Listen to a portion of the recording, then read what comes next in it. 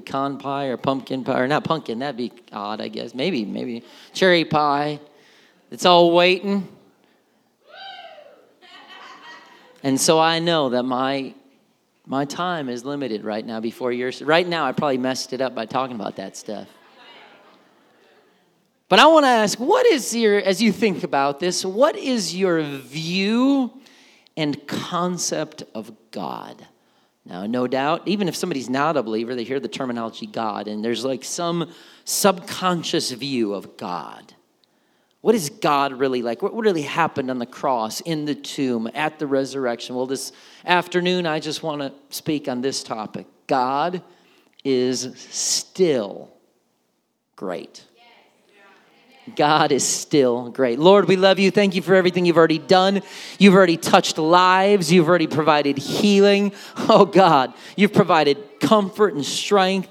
Lord, and I just pray that your word, it doesn't need help. It's alive. It's powerful. But I'm a man. I need help. Speak through me and help every person either watching online or here present, Lord, to have their heart and mind open to what it is you want to speak today, really about yourself in your name. Jesus' name, amen. Humankind has varying views about God. Some see God as a mysterious, invisible force, devoid of personality, occasionally just interjecting himself into human affairs. In their view, this mystical force permeates the universe and is interconnected with our lives.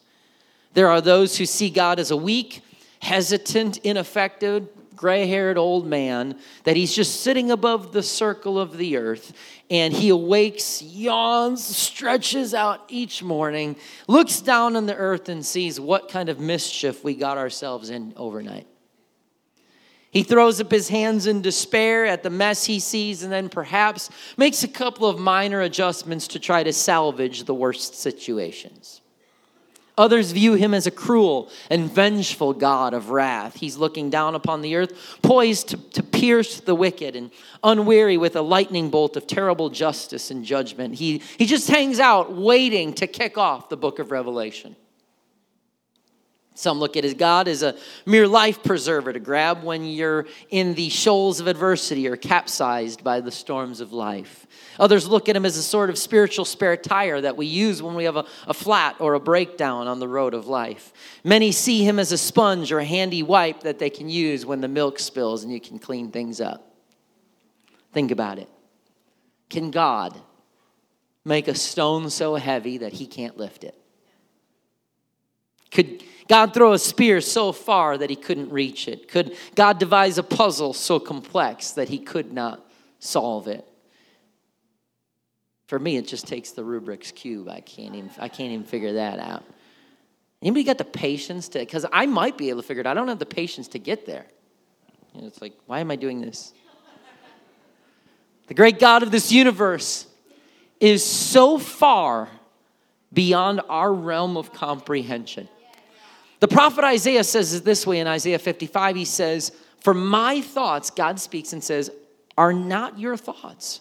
Anybody ever get into a situation, say, if God would just, anybody ever done that before? Come on, be real. I have. If God would just this, it would be fixed. It would be good. If I was God, I'd already destroyed myself, by the way. Neither are your ways my ways, saith the Lord. For as the heavens are higher than the earth, so are my ways higher than your ways, and my thoughts than your thoughts. So we can study God and get our doctorate in the study of Scripture. We can go to seminary. We can do all this. But we still will not, and I think we should. Education is important. But we still will not be able to say, let me explain to you all the mysteries of God and why he does what he does. We will never fully comprehend and understand the great and infinite nature of the God of this universe. But just as Moses, Isaiah, Peter, and John were given glimpses of his glory in their personal encounters with Jehovah, we are also given glimpses of his greatness and the majesty of our great God. Not only just in Scripture, but even in personal life. If you've ever been a part of, has anyone here ever prayed for something and God miraculously touched you? He solved a situation that looked unsolvable. He miraculously healed your body. Raise your hand if you would say, I have been a part at some point in my life of something that was miraculous. Look around right now, okay? We might not be able to explain all the depths and ins and outs of God, but you're sitting in a room or you're watching online at a church where there are hundreds of people who have experienced the greatness of God, and we have seen a glimpse, just a glimpse of his glory. Sometimes we get jealous of Moses and go, man, I want to see your glory. And God said, I'm going to put you on the side of the rock, and when I pass by, you'll see the hinder parts. And we read these things and we go, wow, could you imagine what it would have been like to walk with Jesus and to the Mount of Transfiguration? And could you imagine all these things? But you get to see a glimpse of God this afternoon as we sang songs and people felt the presence and power of God and worshiped God, and God came near and you felt the brush of angels' wings, so to speak. We got a glimpse of God today.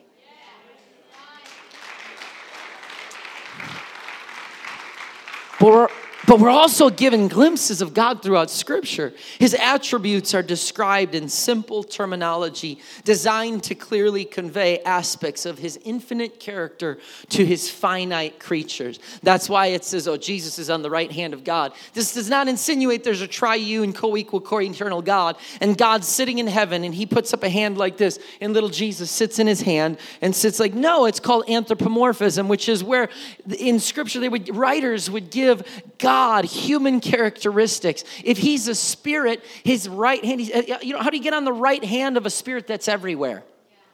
It's given human characteristics. So when we read, we're understanding, oh wow, okay, we can have an understanding based on our finite minds of this great and infinite God. And so in this heavenly glimpse in Revelation, John, and he's in the Lord's day, the book opens up with, and it says he's in the Spirit, and we can make some divine deductions about our God just based on that. We are called to know and serve a large God. John's vision in Revelation brings into focus. A lot of people want to talk about all the end time stuff and all of the like, what happens this? What is that? What could that represent? What about this? What's going on in the world right now? I get it, and I think we should study. But the book of Revelation is about the greatness of God. Don't forget that. As you read that, you will find Jesus everywhere in the book of Revelation. And John, he's writing about this, and the audio-visual effect is overwhelming, so much so that John is just struck down by the impact. We can only imagine the enormity of the vision that God gives John, and John strives under the inspiration of the Holy Spirit to write these things down that he's seeing in this vision, to place human symbolic language on otherworldly sites, and in trying to give God this glorious manifestation as he's writing these things down for us. But in one case in Revelation 9, John is trying to describe the wrath of God being poured upon the earth in the last days. And in the 9th chapter, John is writing about the 5th and 6th trumpets. And it says, then the 6th angel blew his trumpet, and I heard a voice speaking from the 4 horns of the gold altar that stands in the presence of God. Ark of the Covenant, right? And so, the voice said to the 6th angel who held the trumpet, release the 4 angels who are bound at the great Euphrates River. We don't understand all of what this means, but John's having this divine revelation. He's explaining, and he says, then the 4 angels who had been prepared for this hour and day and month and year were turned loose to kill 1/3 of the people of the earth. So we read this, and right away, the human mind says, well, when will these things be? And who are the angels? And what's going on at the Euphrates River? Could it be happening right now? Let's do research about the Euphrates. Let's do research about the timeline and try to figure out when this might happen, because we want to make a prediction, and we want to go into all that. I look at this, And here's what I see. See, the Bible says it's talking about an army of locusts being released. And Scripture tells us, based on verse 15, that they had been prepared for this hour, this day, this month, and this year. That's what jumps off the page there to me. This confirms that, okay, our enemy in the spiritual realm, Bible says we live in a spiritual realm. Our enemy is ready and waiting to wage war. There's nothing that there is. If you think there's no devil, sorry, he exists. But he's not like God. He's not in all places at all times. When people say the devil was really attacking me, I always say, wow, you must be one of the most powerful people on the face of planet Earth. That the devil himself is just at your doorstep because he can't be anywhere else like God. Sometimes it's just our own human spirit. But the enemy wants nothing more than to destroy you, destroy your family, discourage you, make you want to give up, make you want to say, I quit, I throw in the towel, I'm done, I don't want any more. He doesn't hear me, I've struggled too much, he obviously doesn't see me, I'm done, I'm out of here. The enemy wants nothing more than to do that, and he stands ready to do that. But what else I saw in this scripture is angels had been prepared for this hour, day, month, and year. Because even evil forces must observe God's timing. There is nothing that happens in your life that God says, it's time to dispatch angels at this day, this hour, this month, this year. Everything that transpires in your life, even when it seems like God is void, God is absent, God is not there. God is so great and so powerful and so in control that the demonic realm has to obey his voice. The spiritual realm has to obey his voice. The angels have to obey his voice. That everything that you bring him, he has divine and final authority. God is great. And if there's one thing you're going to walk out of here with today, that's this. God is great. God is powerful. God is always in control. God never loses track of you. God never forgets you. God never makes a mistake. God never falls down. God never makes an error. God is always great. He's always powerful. He's always in control. Every knee one day is going to bow and confess that he is the Lord of all the earth. So I want today to be my day that I do that. The greatness of our God is made clear throughout Scripture. 1 Chronicles 16:25 says, great is the Lord. He is most worthy of praise. He is to be feared above all gods. Psalm 48:1 says, how great is the Lord? How deserving of praise. Now, notice that these both have said he's deserving of praise and he's worthy of praise. This is why you see crazy people running around acting nuts at times in Pentecostal worship services, because we believe the Bible, we take it at its word. And if it says he's worthy of praise, then I believe he's worthy of praise. If it says he's deserving of praise, then I believe he's deserving of praise. So that means if I walk in and I had a bad week at work, I got fired from my job, the doctor told me something I don't want to hear, if things aren't going well in the marriage, yes, these are all things that can weigh on us. But when I get into the house of God, I'm going to raise my hands. I'm going to lift my voice. And it's not because I feel like it. There's a lot of times that I stand on that front row and I'm tired. I don't feel good. And I don't feel like worshiping God. But I don't lift my voice and raise my hands because I say, God, I'm having a great day, so I'm going to praise you today. God, I got a raise at my job, so I'm going to praise you today. Worship is, God, I had a terrible week, but you're worthy of praise. You're deserving of praise. So I'm going to lift my voice. I'm going to begin to jump a little bit. I'm going to lift my hands. I'm going to worship you because of who you are, not because of what's going on in my situation.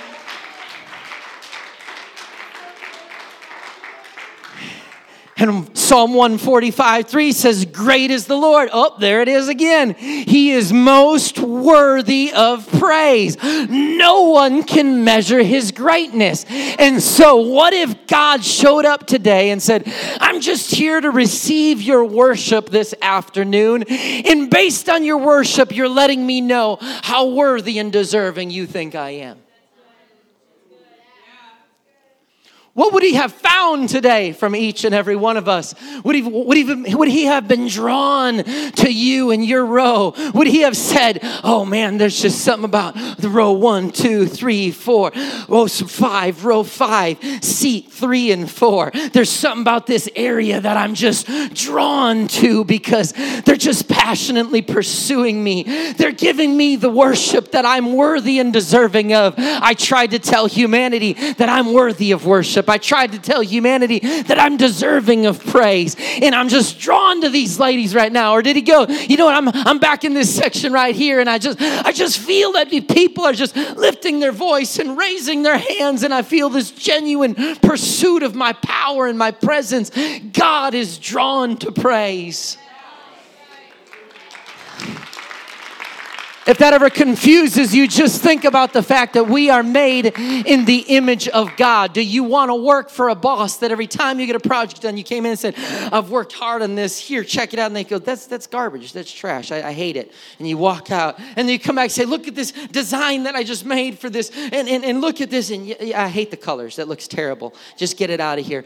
Eventually you start going, what? I don't even want to work here. Some of you are like, you're describing my job right now. But no, we love it when someone says, oh, wow, it's a good-looking suit. Your hair looks beautiful today. The postcard you designed is amazing. What you've done, Abigail, you did a good job.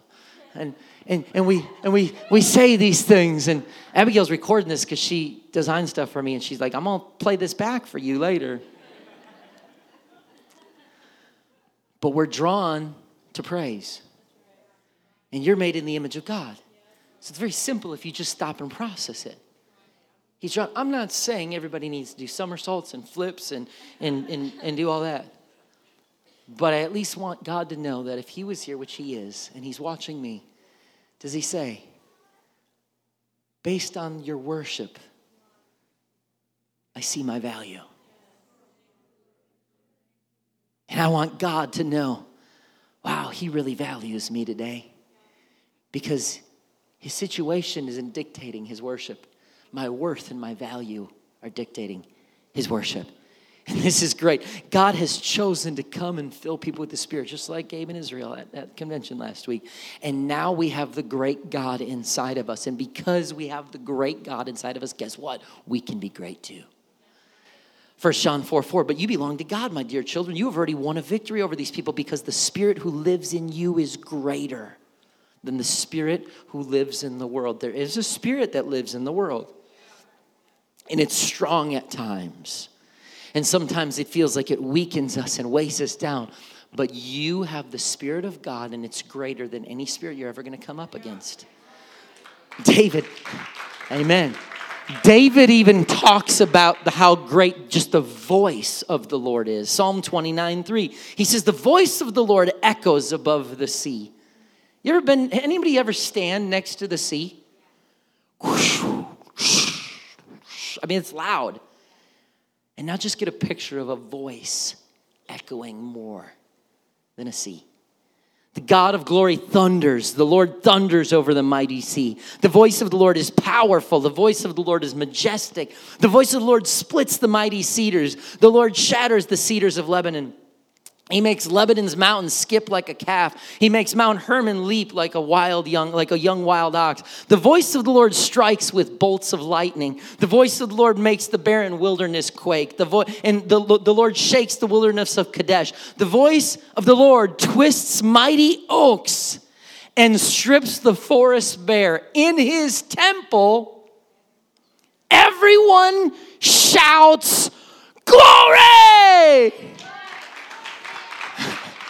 Now, I know, especially if you are a guest here, and by the way, I am thrilled that you have spent Easter Sunday afternoon with us. Thank you so much for being here today, both in person and online. But you might not be accustomed to things like this demonstrative, expressive, passionate worship. But we here believe the Bible's very literal. And so if God says, I died for our sins, he died for our sins. If he wants to fill us with the Spirit, he wants to fill us with the Spirit. If he says, I can heal you today, we believe he can heal you today. So when I read this and I say, hey, the voice of the Lord is powerful, does all these things. But when the people of the Lord are in the temple, they shout glory. I'm just dumb enough to stop and pause the message and wonder if you'll just make yourself a little bit uncomfortable here. And we all just, in the count of 3, just begin to shout glory. I know you might say, well, this is strange. This is odd. This is so weird. Well, I don't know. I'm reading this and saying, well, why don't we give it a shot and just see if God inhabits the praise of his people? So what do you say? 1, 2, 3. Oh, come on, keep going for a minute. Let's just keep shouting glory to him. It's biblical. It's biblical. Just raise your voice. Don't just clap, but just begin to say glory. Glory to you, God. Glory to you, Lord. I give any praise, I offer it to you today. Glory to you, Jesus. You are great. You are worthy. You are awesome, Lord. Glory, glory, glory to you, God.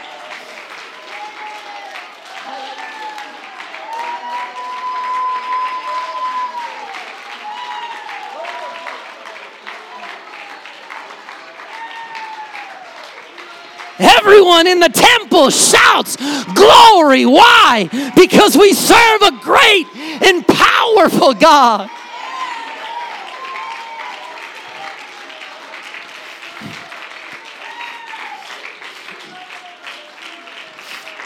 Oh, yes.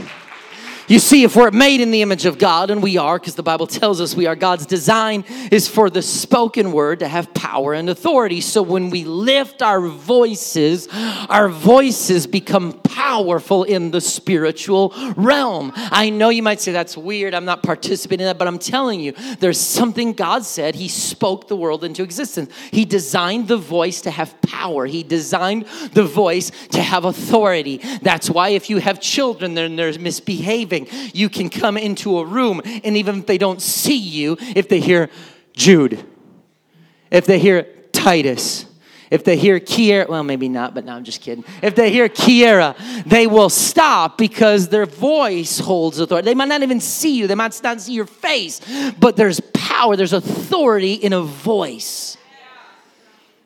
And when you begin to lift up the name of Jesus, the spiritual realm hears a voice calling out the name, and they take notice of that. That spirit-filled believer is calling on the name of the Savior again. We are in for a spiritual battle because there's authority in a voice.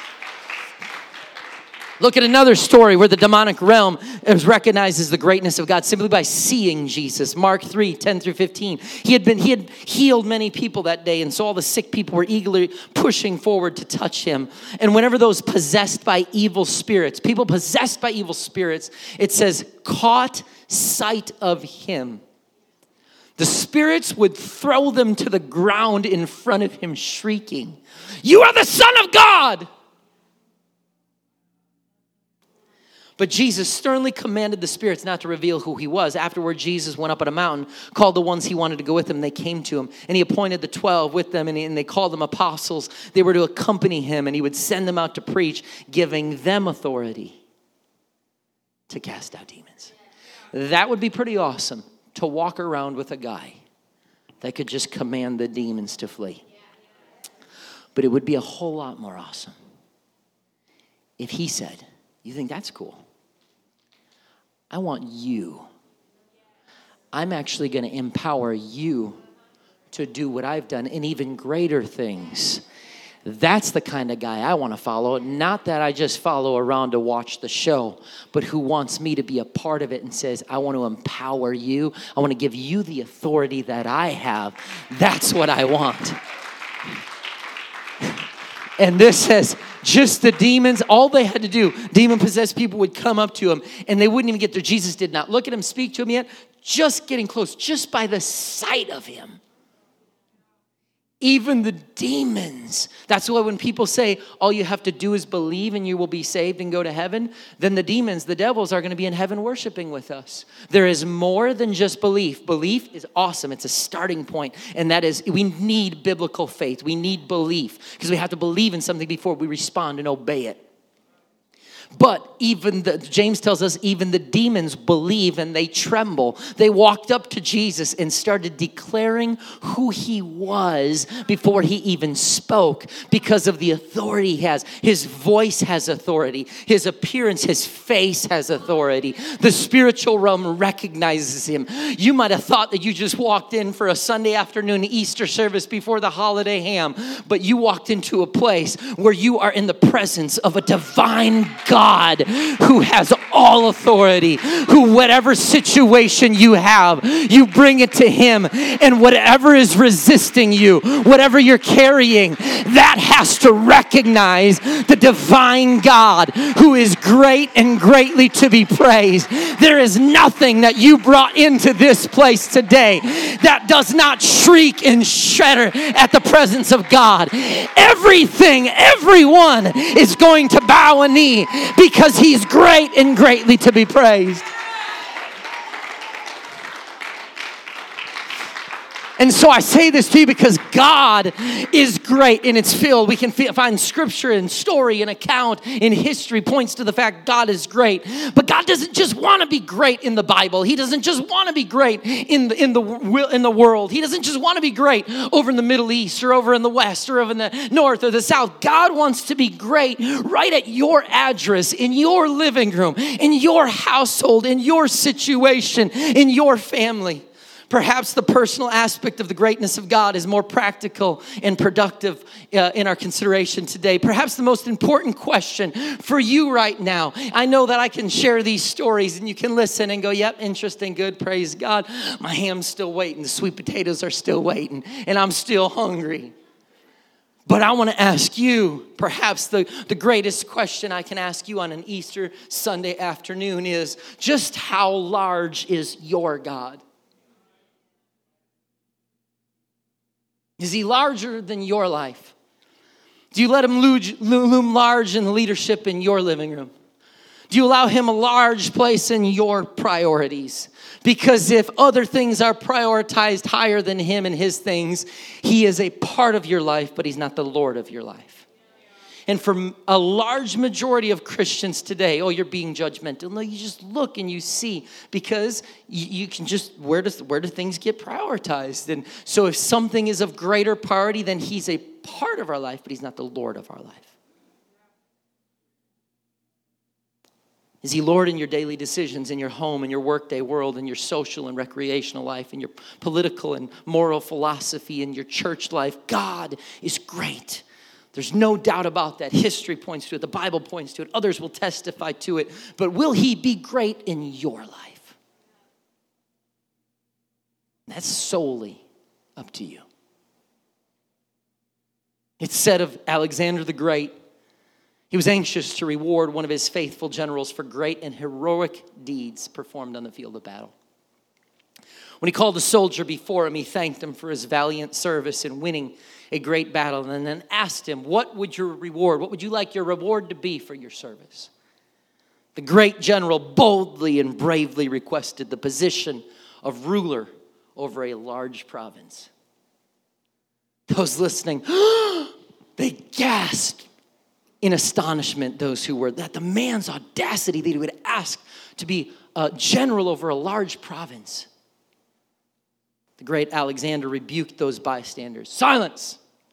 He said to his general, he says, your request has honored me. A great general can grant great requests. And he generously gave his general his desire. Our estimation of the greatness of God is directly related to the magnitude of our faith and our expectations. Dare I say that on this Easter Sunday afternoon, may I boldly proclaim to you that so far, God has done exactly what you expected him to do.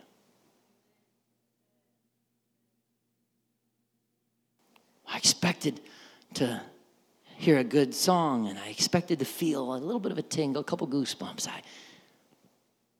But if you walked in and said, I don't care if it's Easter, if it's Sunday, next Sunday, last Sunday, if it's cold, rainy, wet, hail, I'm going to come into that church. I'm going to give God every ounce of worship that I have. I'm going to lift my hands. I'm going to pray for the sick, and I'm going to watch God just heal them. I'm going to get to the front when the altar. I'm going to pray somebody, and they're going to receive the gift of the Holy Spirit. I'm telling you, God is ready to meet and exceed your expectations. The problem is, half the time when we come into the house of God, he doesn't do very much, and it's because the people of God didn't expect very much.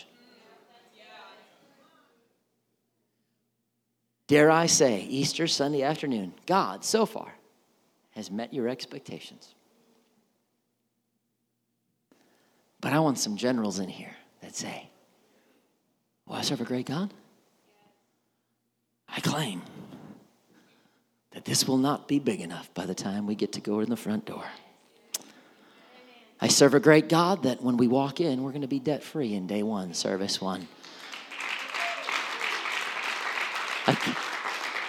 I'm looking for generals that are just going, oh, I don't serve a little God. Oh, if I could, I'm just trying to get through this day today. Trying to get through this day. I'm a child of the King. I'm claiming this. I'm claiming the next year. I'm claiming the next decade in the city of Liberty because God's great. So we need some generals that start to say, no, I know who I'm working for. I know who my Father is. Oh, there's many examples in the Bible that confirm this concept. Just what was Moses' vision of God's greatness? When he stretched out his rod over the Red Sea and he said, stand still and see the salvation of the Lord. What, was he expecting that? I mean, like, he just stood there and there's the Red Sea in front and Pharaoh's army behind. And all of a sudden, and East Wind just opens it up and they walk through on dry ground. Just what greatness did Joshua's eye of faith and vision when in the face of possible ridicule and resistance, he fearlessly and faithfully marched the children of Israel up to the largest walls they had probably ever seen or heard of. No doubt when they got to the walls of Jericho, those things were bigger than they would have ever even imagined. Sure, they sent spies ahead, but when the actual army got there, I bet you any money they would have walked up and said, oh my Lord, those are thick and huge and high and strong. What are we doing here? But Joshua said, just shut up and march and watch what God can do. And Joshua, I wonder what was going on in his brain in the expectation and the faith that he had as he walked around that city and said, man, God, I don't have a clue what you're going to do here, but I can't wait to see what's going to happen. Just what greatness did Nehemiah imagine when he's surrounded by fearsome and formidable enemies? He rode around the walls of a fallen city of Jerusalem at night watch and saw in his mind's eye those broken down pieces of rubble standing again as the walls of Jerusalem would be rebuilt. That starts with a vision. And today, I don't want to just talk to a church that's looking at our present circumstance and our present situation and going, God, I just hope we can hang on. I just hope we can make it work. I'm looking for some generals that are going to say, I don't care if it's just rubble. I see a rebuilt city. I see walls. I see things because I got God on my side.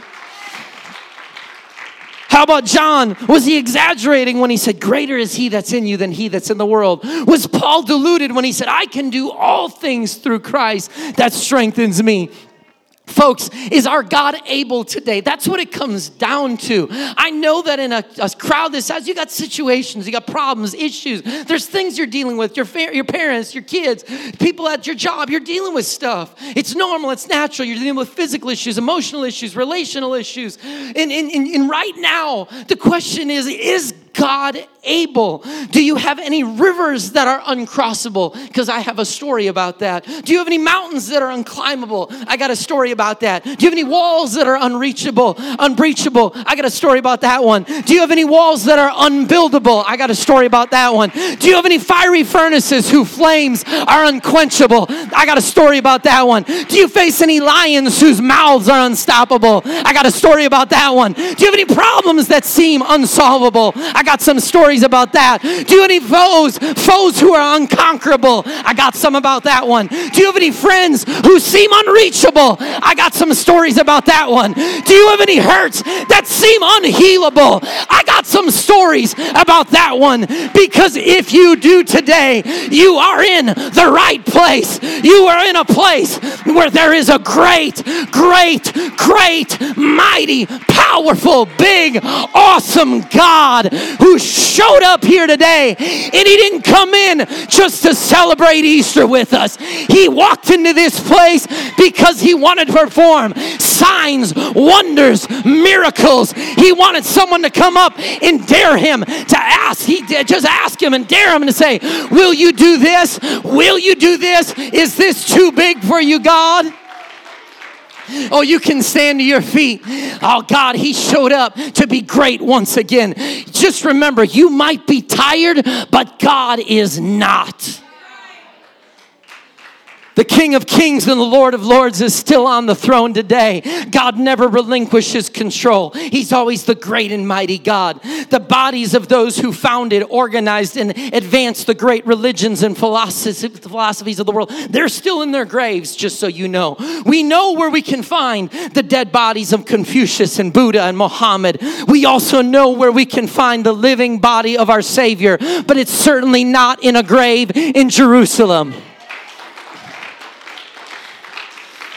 It is said that one great world conqueror, upon observing the tremendous power and influence for good that Jesus Christ has exerted on human history, he wondered out loud and he said, I wonder how I can achieve the same. And one of his close friends said to him, it's simple. Just get yourself crucified and raised again from the dead 3 days later. That's the greatest story we have in any part of the Bible. God would not be great if he was still dead. But he's not dead. He's alive and he'll always be alive. He's our great and powerful God.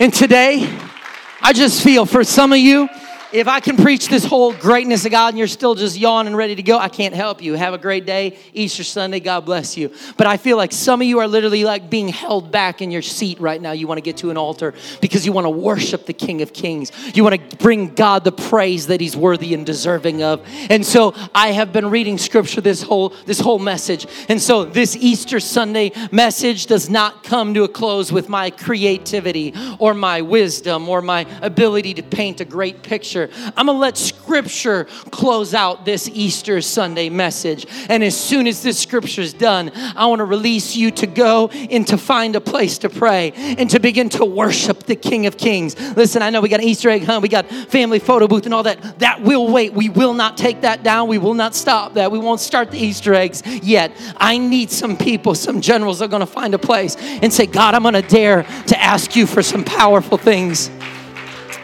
But check out a time when the Old Testament prophet Isaiah listed some great things about God. And listen as scripture closes this message. Isaiah 40:12. Who else has held the oceans in his hand?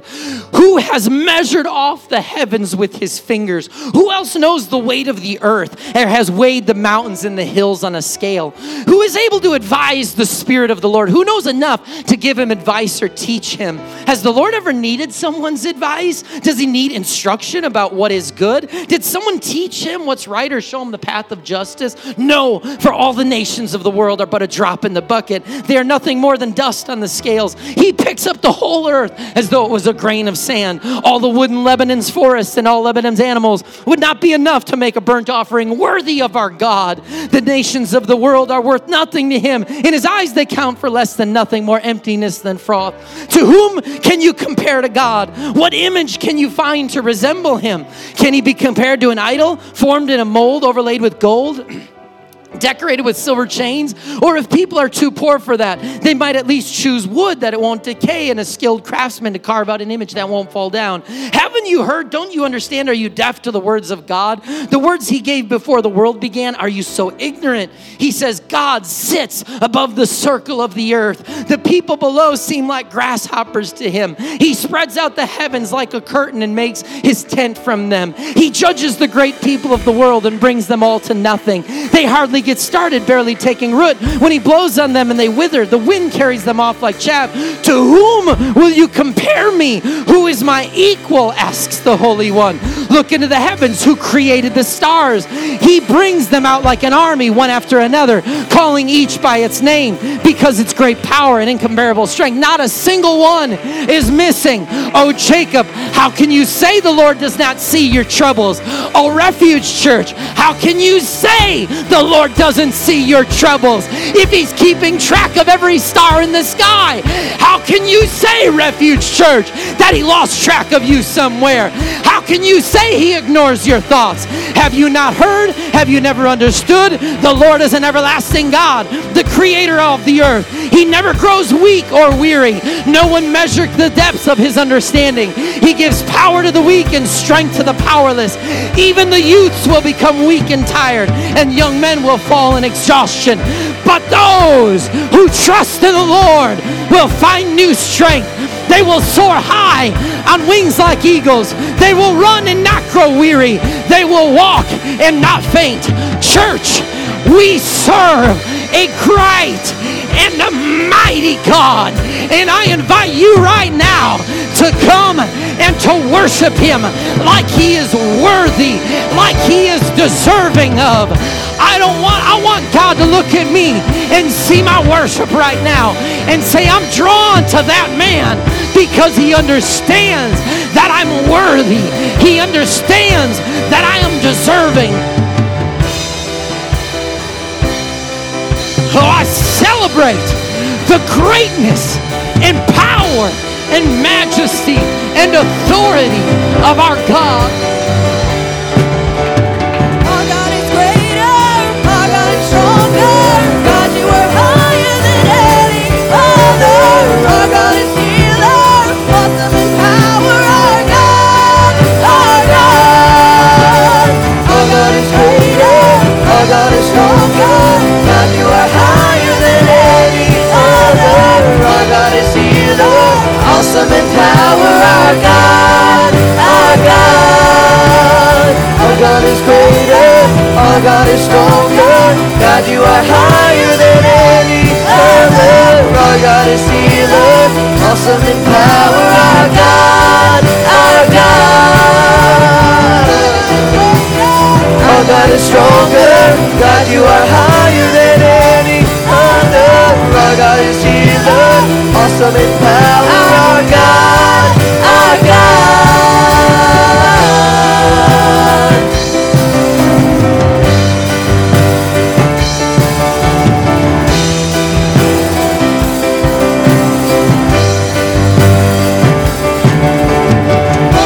Turning wide, open the eyes of the blind. There's no one like you, none like you. Into the darkness you shine, and out of the ashes we rise. There's no one like you, none like you. Our God is greater, our God is stronger. God, you are higher than any other. Our God is healer, awesome in power. Our God, our God. Our God is greater, our God is stronger. God, you are higher than any other. Our God is healer, awesome in power. Our God, our God. Our God is greater, our God is stronger. God, you are higher than any other. Our God is healer, awesome in power. Our God, our God.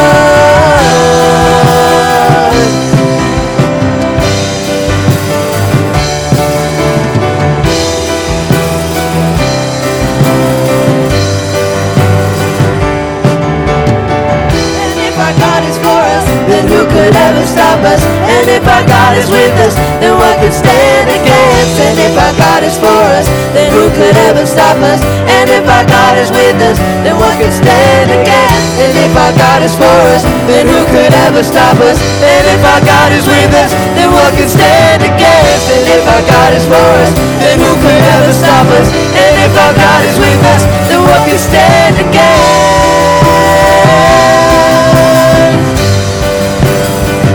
What could stand against?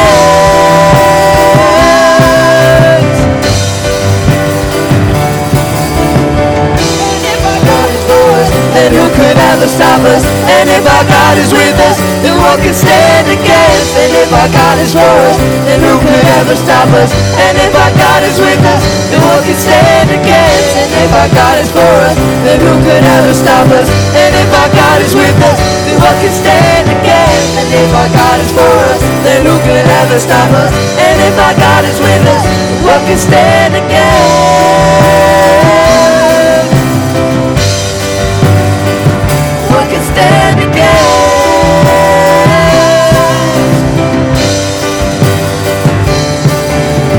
Our God is greater, our God is stronger. God, you are higher than any other. Our God is healer, awesome in power. Our God, our God. Our God is greater, our God is stronger. God, you are higher than any other. Our God is healer, awesome in power. Our God, our God.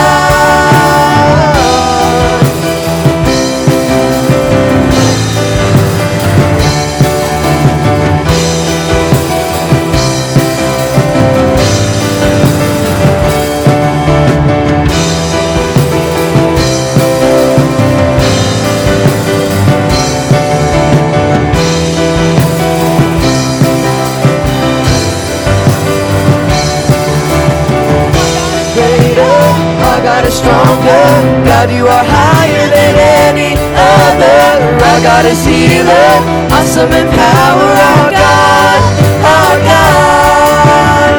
Our God is greater, our God is stronger. God, you are higher than any other. Our God is healer, awesome in power. Our God, our God.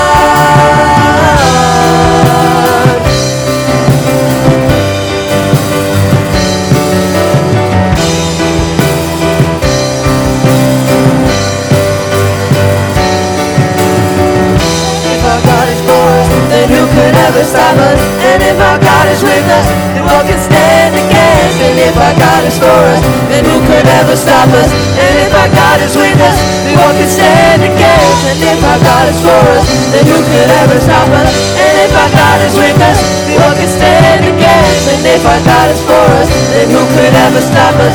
And if our God is with us,